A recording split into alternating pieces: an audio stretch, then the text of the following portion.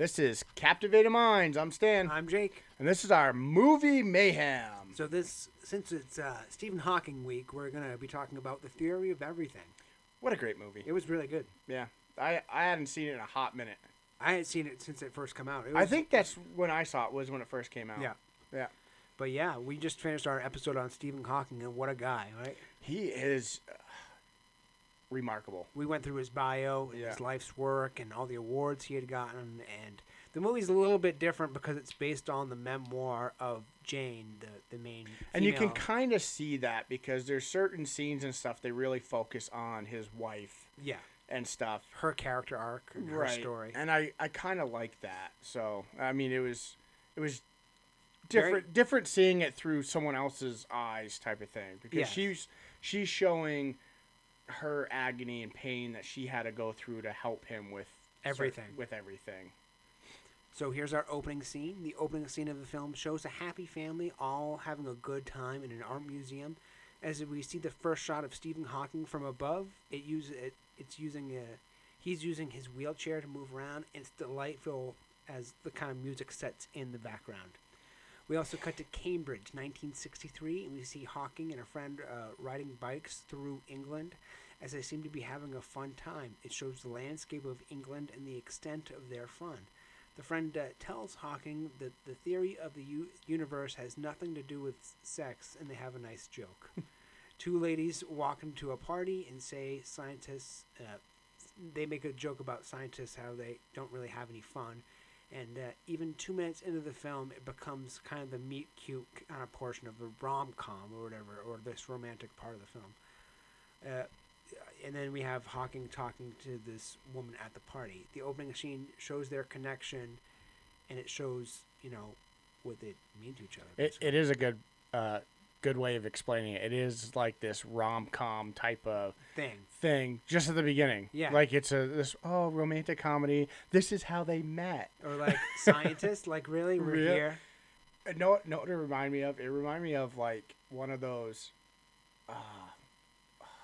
like Revenge of the Nerds. Yeah. But like the safe version. That's right. Because it's all the geeks at the party. Yeah, and they're all like drinking, though. They're all drinking, and these two cute girls walk That's in. right, yeah. So it's one of those type of deals. So here's our disclaimer. We take a lot of information from IMDb because it's a great source. I don't know what we would do without IMDb. Google. It'd take me a while. It would take a long time. This already takes a long time. Right, that's true. So here's our fun fact section. In an email from the director James Marsh about portraying Eddie Redmayne, Stephen Hawking said that there were certain points where he thought he was watching himself. I could see that. I can see towards the end of the film. Yes. Towards the end. Yeah, towards the end. Or the middle and the end. Yes. Right, I can see that. In addition to his copyrighted voice, Stephen Hawking also lent his actual voice, to filmmakers, his companion of honor, medal, and signed thesis to use as genuine props in the film. See, that's cool. That is cool. See, it's nice when the actual person helps with that. I've seen a lot of... I don't... What kind of genre would you say this is? Biopic? Okay. Drama. Biopic. So there's a lot of biopics that I've seen that they don't get any help from the real person. No. And it ends up like bombing. That's right. Because none of it is accurate or right. So it's nice that he actually pretty much okayed the movie. Stephen Hawking met with Eddie Redmayne and they spent hours together. Actually, Eddie Redmayne spent months with people with ALS as well and kept a chart of basically their tics and some of their, not as a bad thing, but as to learn as to how to react. He also remained motionless and hunched over between takes so he could feel what it was like to have certain feelings and emotions and things like that. So he was trying to be Hawking in a physical sense. The thing is, I think he nailed it. He did nail it very well. He nailed it. You could see... He wasn't trying to do it in a bad way, but he was trying to mimic it in a way that was respectful and that honored Hawking's actual physical What's really messed up, it looks like he's not even acting. No, it looks like natural. You're watching this guy really crumble a little bit. Crumble and go through this. Yes. Stephen Hawking also said the film was broadly true, and he went to lend his voice for the final parts of the film. Eddie Redmayne and Felicity Jones both attended Stephen Hawking's funeral. Jane Hawking requested that she and Stephen never made love on screen. Her request was honored and it is no more alluded to in the film, which is kind of which is very respectful. It is very respectful, yeah. And the thing is, you really don't have to throw that stuff in all the time. No, I mean, you don't. You can imply it. You can imply it. It's not one of those movies where you really need to throw that in for people to see. No, it'd be why?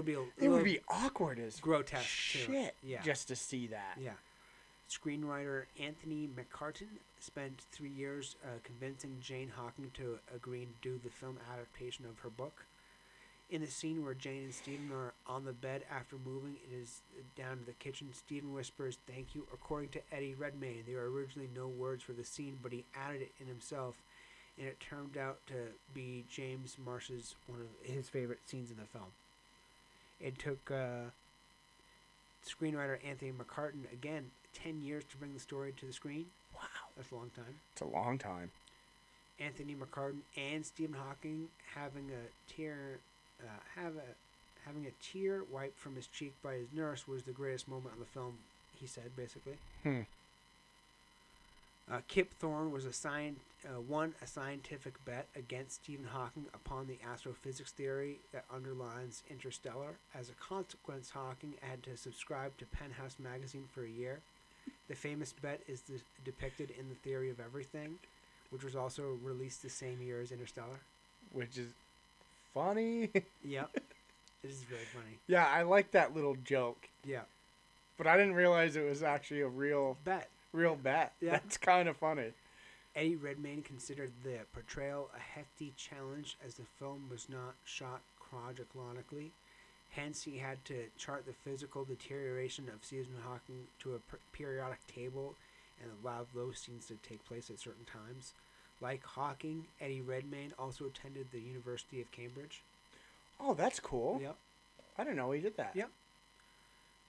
The quote, "Daisy, Daisy, give me your answer due," that Hawking uses was while experimenting with his new speech-generating device, comes from the lyrics well-known Daisy Bell Bicycle Made for Two, written by Harry Dares in 1892. This is also the song that was used for the earliest known demonstration of a computer with speech synthesis in 1961. At the 2015 Academy Awards ceremony, this was the only film to earn Oscar nominations for both leading actor and leading actress. Huh. Eddie Redmayne is a good friend of Benedict Cumberbatch, who also played Stephen Hawking in the Hawking BBC movie in 2004.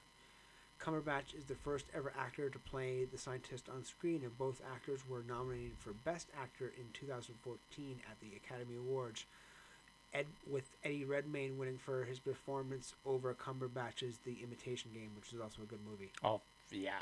That's a fucked up movie, though. Well, I've never seen this movie, Hawking. It's a TV show. Oh, it's a TV show. TV movie, whatever. So I've never seen it. Neither have I. Sounds good, though. I'm going to have to look it up. Yeah. Felicity Jones was the first choice to play Jane Hawking. When driving around in his wheelchair using his computer voice, Stephen Hawking would say, "Exterminate, exterminate," like a Dalek in Doctor Who. Yeah.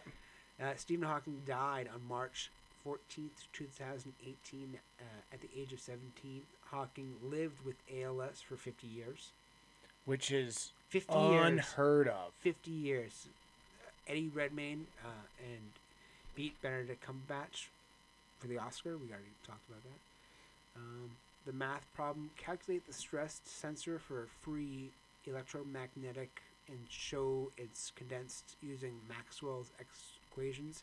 Is the fourth math problem from the set passed out by the professor and that Hawking digs out of his dorm room.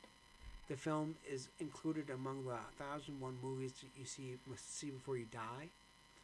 While celebrating Stephen's PhD, Brian calls Stephen Doctor Who in real life. Harry Lloyd was in Doctor Who. He played a villain within one of the episodes. Yeah, see, I thought that was kind of nice. Yep. The soundtrack for this film was recorded at Abbey Road. Ooh. That's kind of neat. That's neat. Ex-football player Frank Leboeuf played a Swiss doctor in the film. Oh. Yeah. Stephen Hawking died on March 14, 3.14, 2008. 3.14 represents the first digits of pi in Albert Einstein's birth date. Pi is also the symbol used in mathematics to represent the consistent ratio of the circumference of a circle and diameter, which is approximately 3.14159. Whew. So here, I used to actually go further than that. Really? I can't even do that. Yeah, I used Numbers to. are not I my used thing. to know. It's like speaking when you talk to football. Yeah. What are you doing?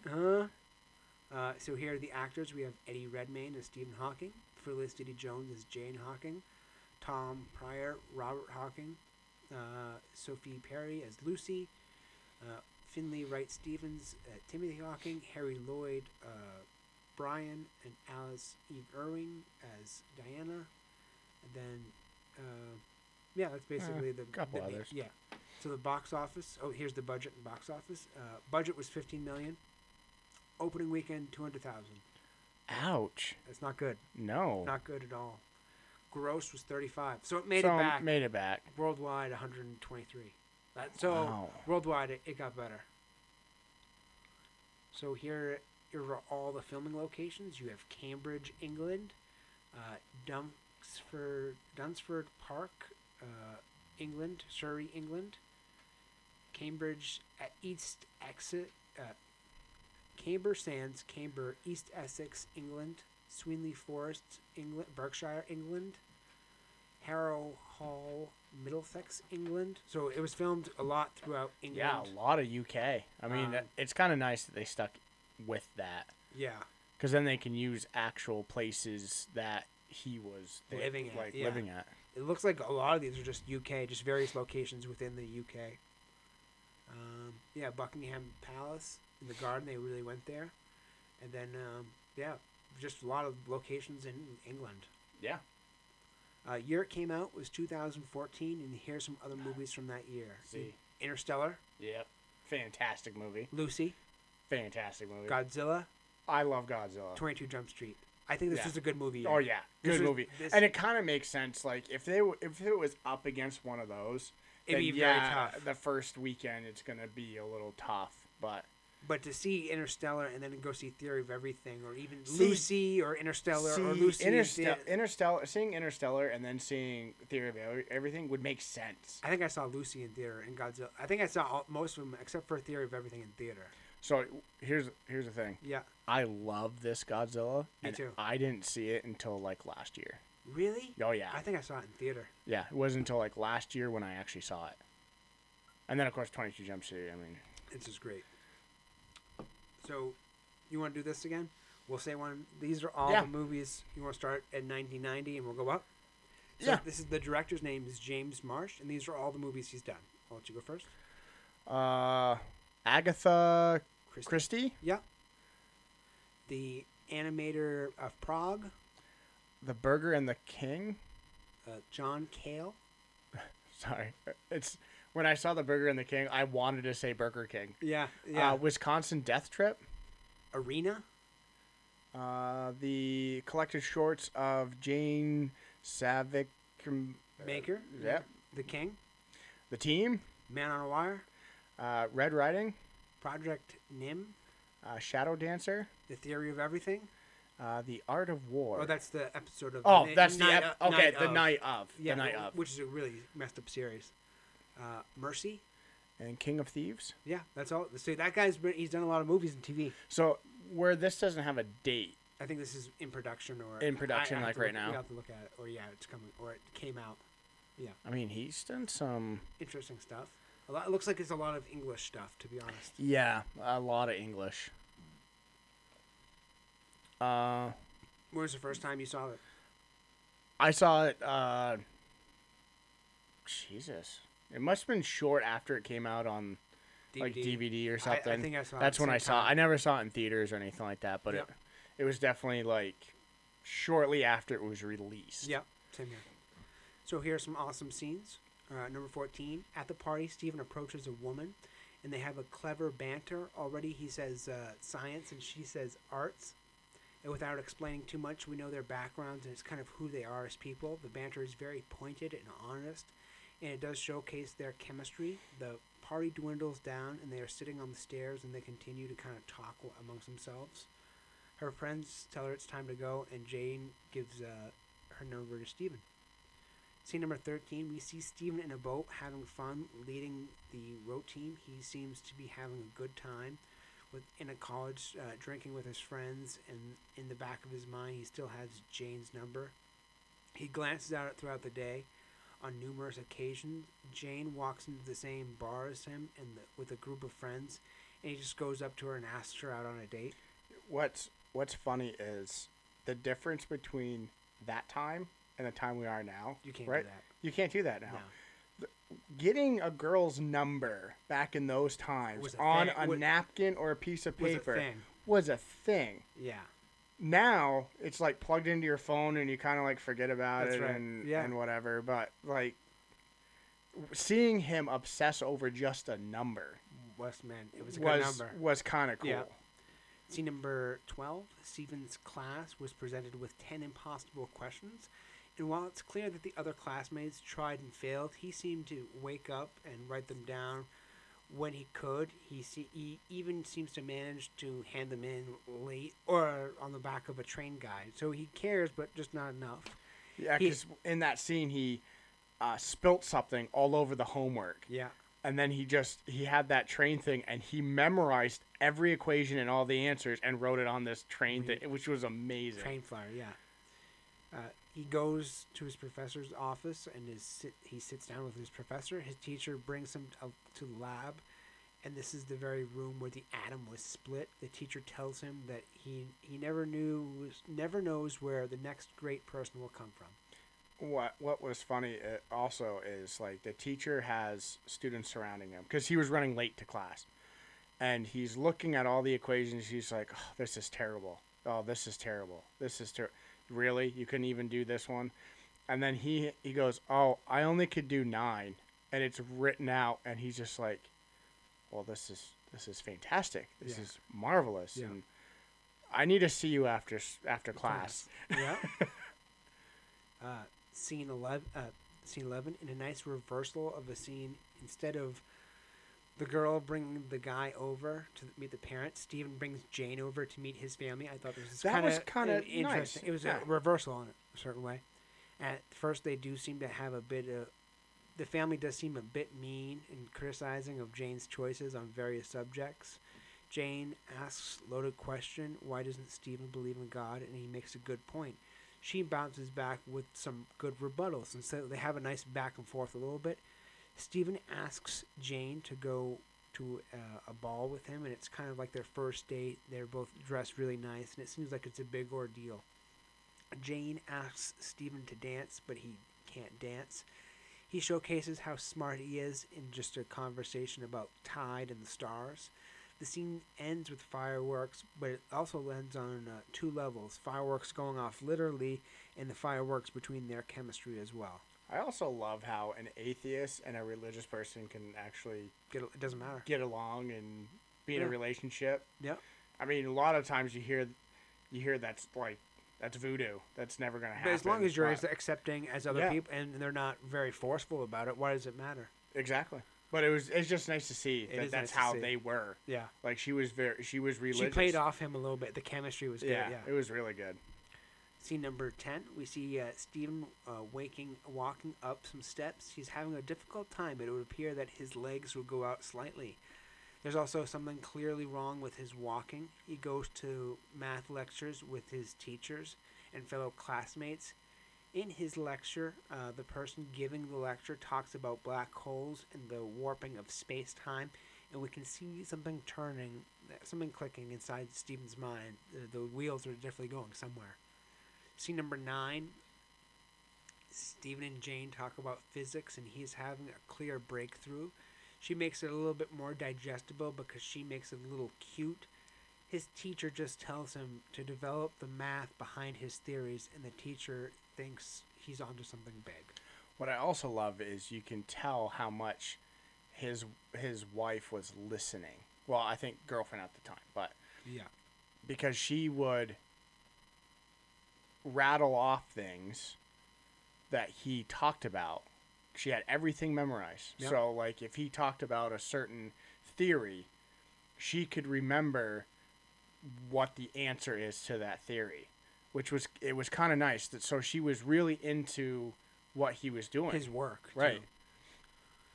Scene number 8. In a single moment, Stephen is walking and suddenly trips and falls and slams his head onto the ground. He is taken to a doctor immediately. He has his spine fluid removed, and the doctor does a bunch of tests, and they can clearly see something is wrong. He can barely grip his own hand. The doctor tells him that he has a disease that will affect his entire body. The doctor tells him he's having general muscle decay. The doctor also says he will no longer be able to move, and he only has 2 years left to live. His brain isn't affected, but everything else on his body will be. And thank God his brain was fine. Yeah. I Could mean, you just imagine? Yeah, I know. It'd be something different. It would be He would totally be different. someone different. Oh, yeah. Scene number 7, Jane meets Stephen, and they talk after he has found out his diagnosis and the truth about what's going on. He tries to protect her from this kind of life. Jane brings up a game, and he mentions on the first date. Jane tells him to come with him or she'll never talk to him again, basically. He's clearly having a hard time walking and walking around, so she is on the verge of tears. She is in love with him, and he is having a breakdown. Jane tells him she loves him, and he warns that it will be very difficult. She cleans his glasses. Yeah, because she pretty much doesn't give a shit. No. You could tell that the love there was so much stronger than what... He was trying to push her away a little bit. Right. Yeah. Scene number 6, Stephen and Jane get married, and it showcases how much they both care for one another, even as the disease is still affecting him at a rapid rate. It shows that them having their first child in their small home and what kind of effects this is having on the family and on Stephen. His disease is also taking a big toll on him more and more every day. He can barely walk at this point. He finally has his interview, the breakdown. This breaks down, and his work isn't really affected by his physicality, but he keeps pushing forward. He chooses a subject for his doctorate, and then he gets his doctorate. He wants to prove his theories now, so he tries to go upstairs, but he can't. And it's clearly a struggle for him just to do a basic task of walking. What really makes the scene even worse would be the fact that his son is witnessing him trying to get up the stairs. It's kind of heartbreaking. It's really heartbreaking, but again, like we mentioned in the Stephen Hawking thing, he really just didn't know what he wanted to be, like, do a doctorate in. No. Every time his teacher asked, "Hey, what's your subject? Yeah. What's your subject?" I don't know. Yeah. I don't know. But now he finally. And then it's like, time. Yeah. Well, what about time? Time. Yeah. Yeah. That's what we're gonna do. Yeah. Time. Scene number 5, Stephen and Jane welcome their second child as his disease is now getting the best of him. He is now in a wheelchair. Taking care of his kids and Stephen is a full-time job for Jane. His disease is now consuming him. His mind is still sharp, but his body is no longer what it once was. He gives a lecture and talks in front of a crowd and discusses radiation with black holes. This scene focuses that he has a brilliant mind. Many of the scientists tell him that he is wrong, like we've talked about in the previous episode. Others within his field call him a genius. So it was really a matter of perspective on how these scientists looked at him. Some thought he was a crackpot, and some thought he was a genius. It was really how they thought of his work. And it almost like they looked down on him, too. Certain way, yeah. You got some of these guys that every time he was speaking, you could see the eye roll and just like, what is this guy doing type of thing. And they would just walk out. He just sounded crazy. Where these other ones are just feeding off of everything that came out of his mouth. It was like he was changing physics almost. Yeah. Scene number 4, Stephen has his first book published in Hawking Radiation, and Jane and the family bring him an electric wheelchair, and even with his disease, it does not showcase how happy he is with his family. Even at his lowest, it would seem that Stephen has not lost his sense of humor and tries to connect with his family whenever he can. It also shows that Jane is having a very difficult time with Stephen. Jane brings Stephen to his family home, and Stephen begins choking. His disease is affecting his speech, and he says no more doctors. I really do like the scene where he gets the electric chair and he's like playing with the kids. Yeah. So he's like crashing into stuff. He's trying to make it fun. So she's like in the kitchen doing work or whatever, trying to concentrate. And there he is, just one kid's riding the back of it, and he's just plowing through stuff. Yeah. So you could see her frustration, but you could also like tell, well, he's trying to be to be a dad. That's right. He's trying to have that connection with him. Scene number 3, Jane and her mother have some tea, and Jane's mother tells her to join the church choir, and kind of tells her in a sense that she needs time for herself too. She needs time to relax and focus on the little things that make her happy. She meets a man at the church, and there's some chemistry between them. Jane meets Jonathan, and he begins to come over and to teach the children music. Stephen can clearly see that there is some sort of connection between Jonathan and Jane at first. Jane has to explain Stephen's theories of everything to Jonathan. It's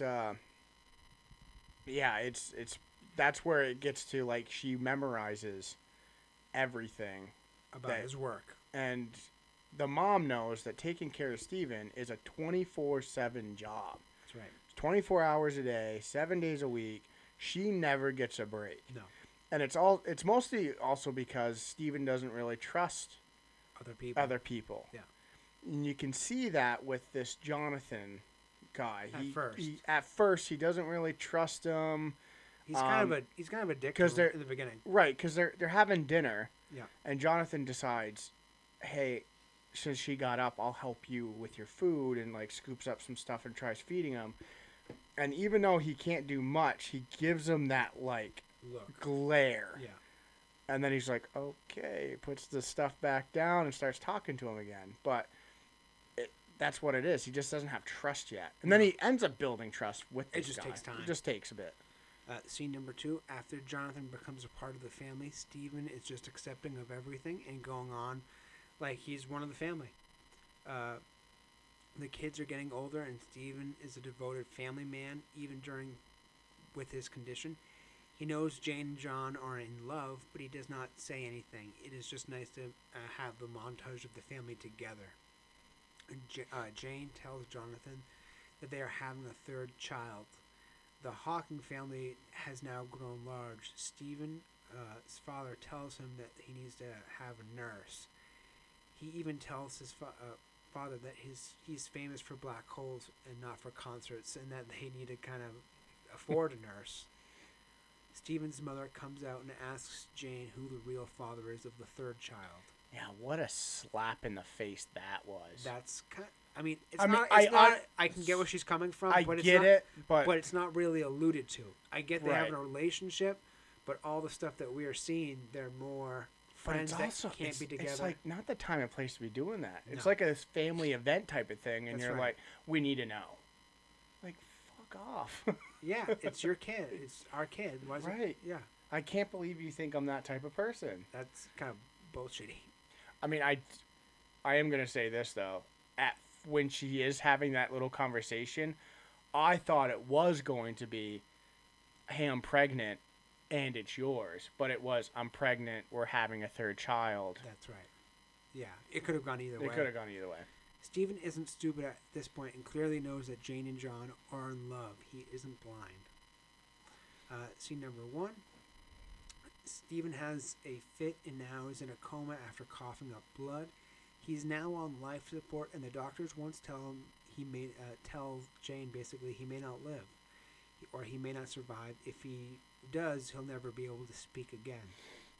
Jane tells the doctor that Stephen will live another day, but he will never speak. Jane and John have to part ways because Jane is still taking care of an ailing Stephen, no matter what it takes. When they cut into his throat is kind of sad because, in a way, he doesn't know that when he wakes up, he'll never be able to talk. Right. Out of all those scenes, which ones kind of stood out the most for you?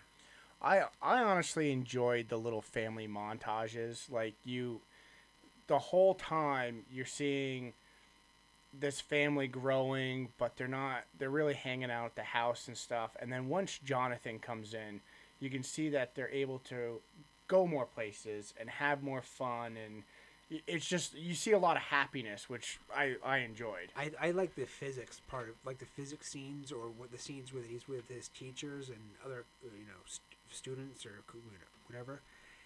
The physics scenes are nice because it kind of focuses on the science, and like he is smart, but he doesn't try very often because he knows he doesn't have to. Right, he has that cockiness about that the arrogance of, I'm smarter than you, so I don't even have to try. That's right. Like, I could do this in my sleep, so just whatever. I'm just here. Yeah. So here's some questions we had while watching it. What's wrong with scientists? Now, the first date, first kind of date scenario. Really. So here's the other thing. I'm gonna piggyback on that. Yeah. Back in those days, scientists and nerds and stuff were picked on. They were. I was picked on as a nerd growing up. Same with me. Now it's like a thing.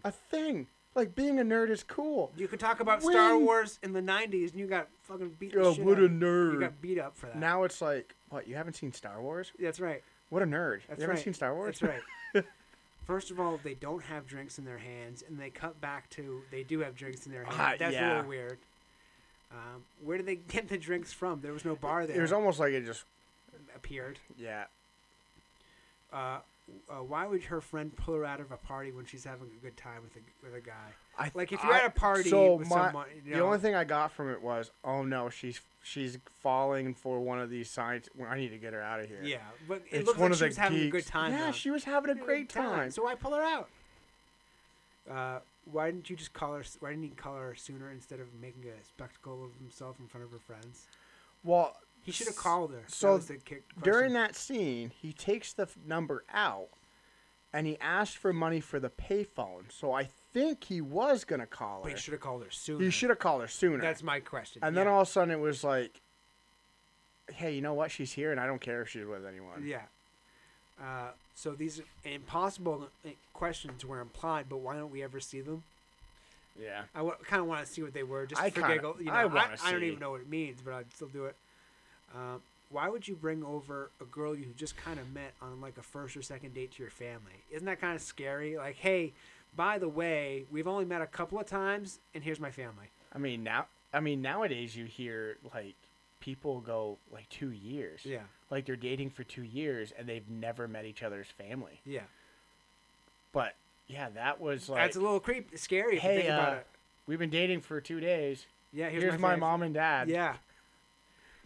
If there's a lecture about math from a previous statement, why is it focused on black holes? Wouldn't the lecture be focused on physics and or science? Well, see, that was my question. That was it. So the teacher says that we're going to a math seminar. And then they start talking about black holes. In physics. So I don't know if maybe his math equations had to deal with black holes, but it didn't seem like should have been black holes. It should have been just labeled math seminar. It should have been labeled as an entire thing. That's right. Why doesn't anyone call for a doctor sooner when he falls? They kind of just wait for him a minute and then like, oh, maybe we should call a doctor now. He falls hard. He falls so hard, the camera pulls back, so you're now in a building looking down. An aerial view. And that's the question I had. Everyone was moving so slow to him. So slow. Why didn't they call someone? And then they're like, put their hand on his back and stuff. No one's running away to like get help. No. Because this is the 60s. Yeah. Late 60s, right? No one has cell phones. No. But no one's running away. And I was like, that poor guy. He's just laying on the ground. Why does his friend have to tell Jane? Well, it's mostly because he didn't want... She was confused why he wouldn't talk to her anymore. But it makes sense, though, if you think about it. If you have a deadly disease, you don't want to get someone close to you. I think the friend knew that he would never tell her, so he wanted to be honest. Be honest and say, hey, look. I do like the friend though. That was a good friend. The friend, the chemistry between those two Was good. was good. Yeah, it was like they legit look like best friends. Why doesn't he use his wheelchair? There's certain parts where he should use a wheelchair and he doesn't until later on. Yeah, I know. He's struggling like, too hard. When he's I get it, but it looks like it's just a little too much. When he's using 2 canes, that's a little much. Use the wheelchair. and I was like, use the wheelchair. I mean, it's taking you 6 days to get from one end of that school to the other. Use the wheelchair. Right. And then you see how his legs were bent and stuff, and that would hurt the ankle. And yeah. I was sitting there going, man, his upper body's pretty strong. Yeah. Because he's like at least keeping himself up. Yeah. Why is Stephen's family kind of dicks towards Jane after the living situation when Jonathan kind of helps? Yeah, they're kind of dicks. You gotta admit that they're dicks. My thing is they see this guy, this good-looking guy, with the family. And that's the only assumption, you know, like, okay, our son's crippled now. And you have this guy that can actually do stuff. What's going on? So you know who that guy is, right? No. Charlie Cox? The guy who played Daredevil, the TV show. Oh my God. No. Yeah. That's Jonathan. He looks so much different. Yeah. He's excellent. Daredevil. He's excellent in this too. He's excellent. Well, yeah, but wow, that's insane. Yeah, I did not know. Yep. So those are all the questions we had. If it's on cable, is it worth a watch in your opinion? I would say yes. It's worth a watch. Yeah. I mean, it's if you're flipping through and it's on there, yeah, I would go for it. As long as you've. Is there a certain part that if you're watching, are you all the way in it or no? So this is what I'm going to say about it. If you have not seen it and you're flipping through and you're like caught in the middle, I would say not watch it. If you're flipping through cable and it's just starting, watch it. That's a good way of putting it. That's a good way to, because to me, I could flip through because I've seen it. And it wouldn't matter what part. I would still watch it. Yeah. But if a newcomer is flipping through, I just think they wouldn't really know. They should start from the beginning. They should start from the beginning. Yeah. What was your favorite part? I would have to say Eddie's acting, the way he portrayed the disease. And the physicality almost. I mean, you really thought he was getting the disease. Yeah. You could see when it started. Like, there's certain scenes where you're like, okay, he dropped something. Or his hand didn't seem to work. His leg didn't seem to work. And you saw the progression. He nailed it. Yeah. He really did. I loved his portrayal of Stephen Hawkins. I thought the detailed aspects of physics and how it was understood, not just in like a general sense, but like it was kind of spoon-fed to the audience in a slow, digestible way. Like you got a little bit here and you got a little bit there. It wasn't all at once, and it wasn't dry either. It kind of melted with the story and with his life a little bit, which I thought was really neat. And the other thing, you didn't get lost with the science. No, it was just enough. It was just enough to kind of explain what he was dealing with, but it wasn't like over the top. You're sitting there going, "Oh my God, they're talking about black holes again." Yeah, you know. What was something you didn't like? Wow. You know, every time you ask me this question, it makes you think. It makes me think because some of the movies we do are there's a lot that we don't like. And there's a lot that we don't like, and then there's some that we just. If you could, what was something you didn't like? The opening was a little slow. You could have gotten to him being a scientist more, or showing more of his accolades, or more of his awards, and things like that. And showing his later in life stuff. Later in life would be nice. They stop at a certain point once he gets almost knighted. But I'm saying, maybe later in life, show his his fame in a sense. I can't think of anything right off. Okay. Because I mean, honestly, it was good. It was a very nice portrayal of. Yeah. Him. I would like for them to do. I wish there's. Oh, okay, here's one more. Maybe a little bit more of Jane and Stephen in the beginning. Yes. Okay, that's what I was gonna say. I want to see more of their life together. Relationship in the beginning, Right. them getting to know each other a little Exactly. bit more. That would have been Because it seems like it went from dating to now they have a kid. You know what I mean? There's a lot of stuff in between. gap. There was a gap there. And he's getting worse in between. Yeah, So show it a little bit. show it a little more. Because you could. This movie was what, 2 hours and 14 minutes or something? Something like that. Yeah. You could have added another 15 minutes and it would have been okay. Yeah. Would you pay $40 to watch it once? Oh, That's our. 40 to watch. Okay. I don't think so. I don't think so either. I don't think so. But it's still a good watch. It's a though. good watch. Yeah. But I would not spend. What would be your ideal way of watching it? At home. At I home? mean, Yeah. it's a good couch watch. It's not like a good 4K. You know. No, it's a very good couch watch. You can watch it with the family too. There's nothing really bad in this one either. No, No. this. Yeah, my kids, I would sit them down and watch it because yeah. I'd be like, hey, This is kind of educated. It's This- about bio.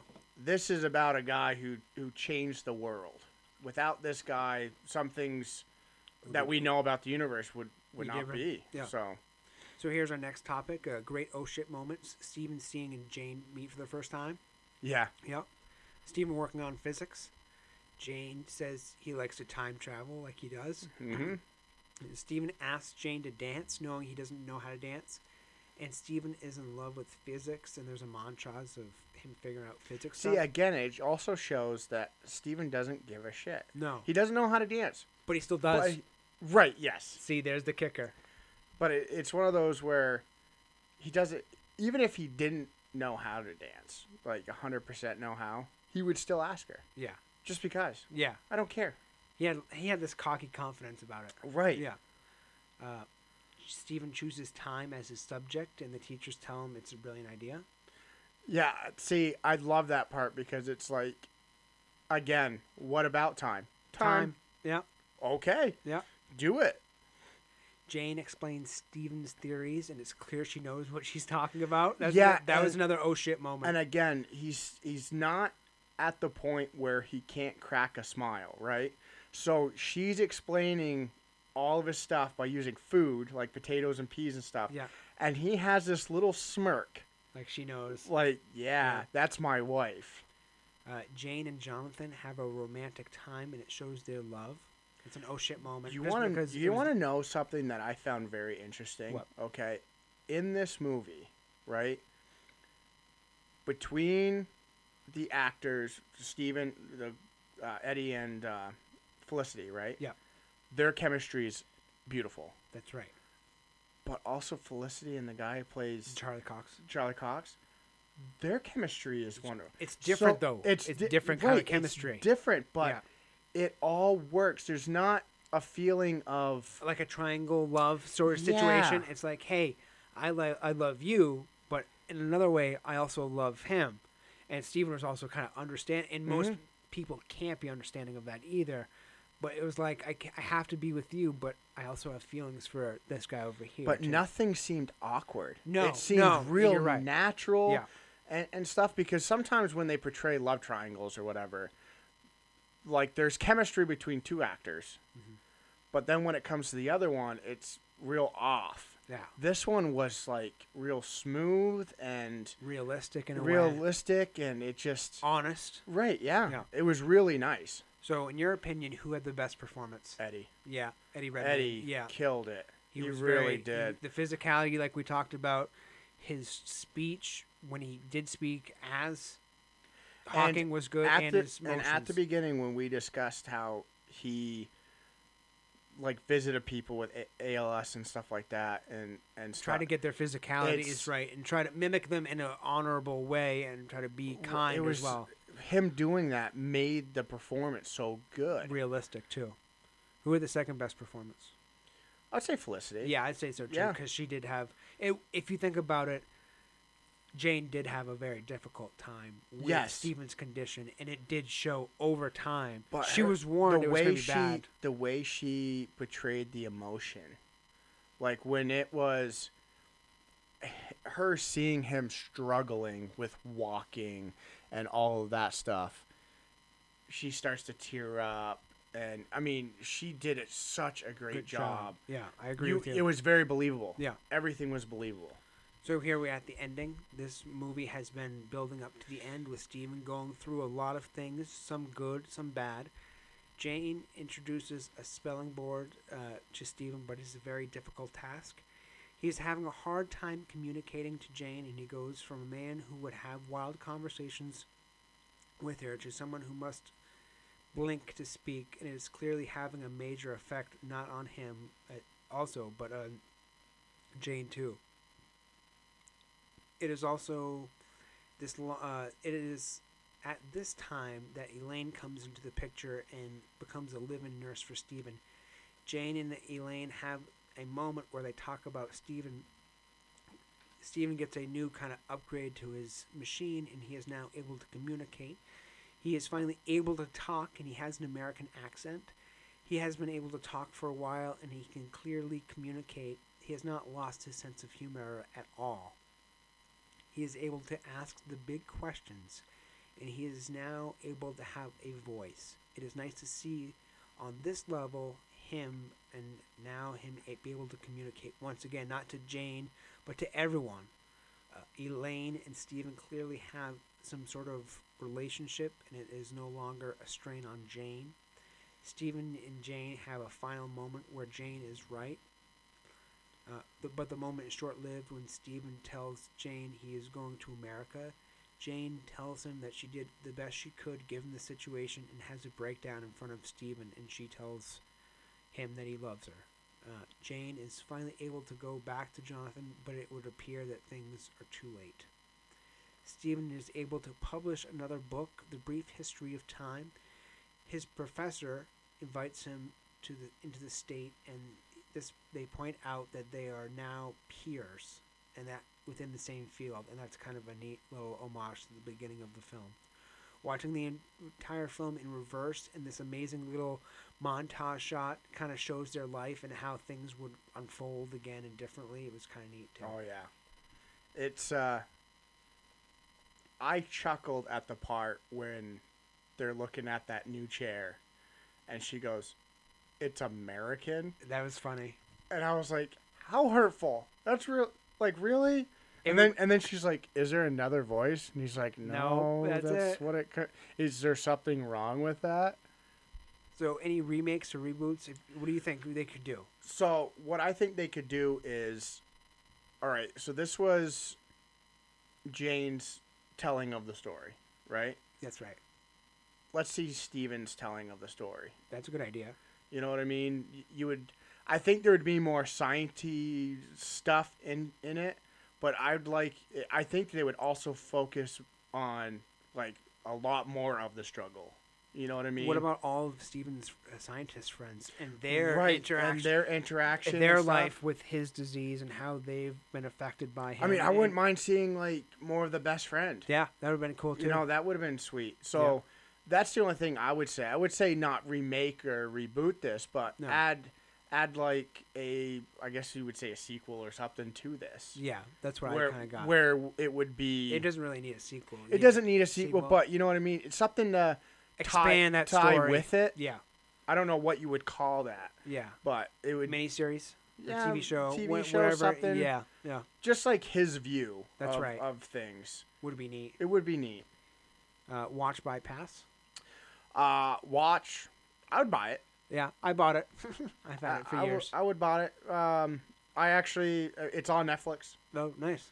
Which is fantastic because I did the smart thing. Yeah, this time around. I told you to do this. Because every time we do these, I tend to just buy. It gives me an excuse to buy these movies. But this time, I searched it first. With all the apps you got? It's actually cool. You can Google the name. And it'll give you the streaming service. And it'll give you the streaming services. So that's what I did. Perfect. Went to Netflix, found it. Boom. Done. There it is. Perfect. Will I buy this, though? Yeah, 100%. I think I bought it when it came out. But yeah, I'll end up buying this because it was fantastic. And like I said, my wife watched it for the first time. And she said she was crying before we started recording. She loved it. Yeah. She really did. So I think I definitely buy this. I think that's all I got for Steve. This Theory of Everything. Oh, yeah. So thank you all for listening. Follow us on Facebook, Captivated Minds. On Instagram at Minds Captivated. email us, captivatedminds2@gmail.com. We also have a P.O. box, and everything is listed in the show notes. So if you also listen to us on Apple Podcasts, please follow us. Leave us a 5-star rating or any rating. We'd love to hear from you. Let us know if we're doing great or if we're doing not so great. Yeah, so thank you. Thank you.